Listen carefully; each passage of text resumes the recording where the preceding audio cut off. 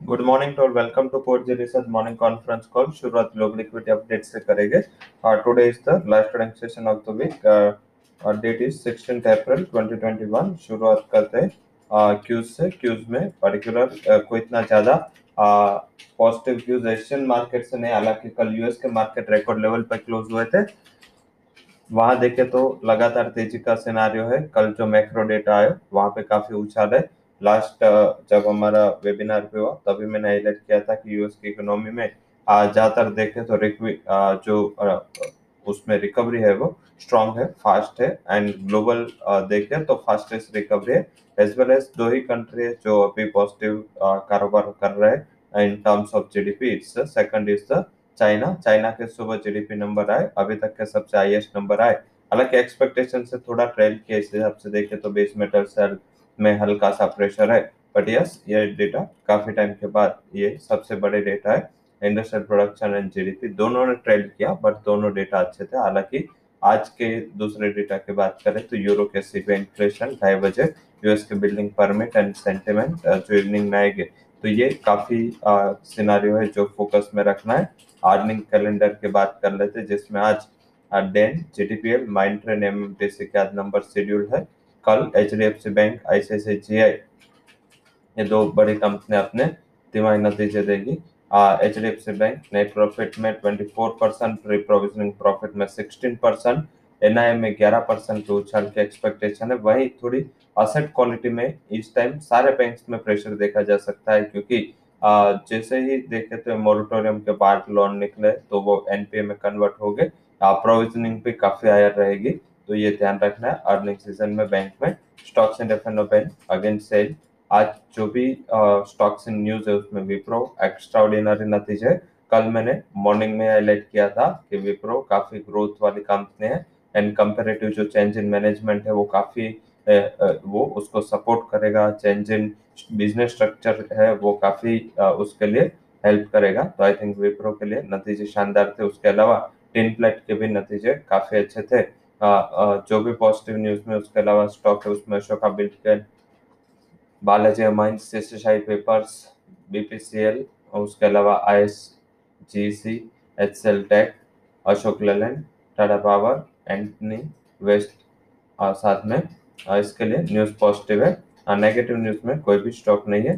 Fund houses की जहाँ recommendation है उसमें सिटी एंड नोमुरा दोनों ने विप्रो का आउटलुक अपग्रेड किया। जीएस गोल्डमैन का बंधन बैंक पे पॉजिटिव रिपोर्ट आया। सिटी भारती एयरटेल पे बुलिश है।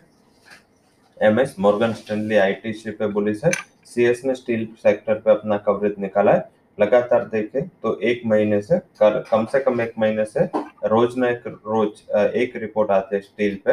तो ये आज स्टील की रिपोर्ट आई है सीएस की ओर से, Tata steel and Jindal steel पे वो बुलिश है। तो ये आज के फंड हाउसेस के रिकमेंडेशंस थी।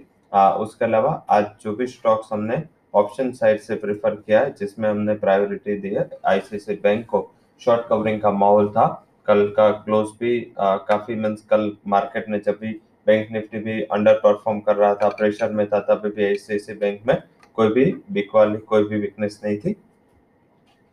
तो आज सेकंड है, एक फॉलोअप बाइंग की उम्मीद है। कल एचडीएफसी बैंक के नतीजे उसके पहले ये गिरावट के बाद कुछ बार्गेन बाइंग ये दोनों स्टॉक में देखने को मिल सकते हैं। एचडीएफसी बैंक का भी कल हमने कॉल ऑप्शन बाय दिया था, उसमें भी कल हमारा टारगेट अचीव होता। आज हम आईसीआईसीआई बैंक को प्रेफर कर रहे हैं, 14 के लेवल के करीब उसको बाय करें। स्टॉप लॉस 9 का लगाए, 28 का टारगेट है। शॉर्ट कवरिंग है क्योंकि कॉल ऑप्शन साइड अगर देखे तो शॉर्ट कवरिंग दिखिए 580, 90 एंड 570 के स्ट्राइक पे मींस अनवाइंडिंग हुई। तो आई थिंक ये एक बड़ा सिनारियो जिस हिसाब से लग रहा है कि ये कॉल बाय करना चाहिए। उसके अलावा इंडेक्स में थोड़ा वोलेटिलिटी रहेगा।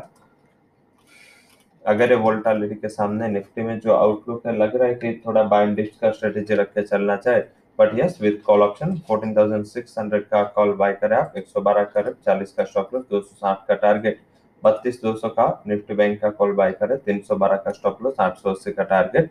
तो अगर आपको निफ्टी में बैंक निफ्टी में ट्रेड करना है, it's better to go with options. अब डायरेक्टली आज के हमारे जो टॉप रिकमेंडेशन है उसकी बात करते हैं, जिसमें आज हमने पहला बाय कॉल दिया एंड जो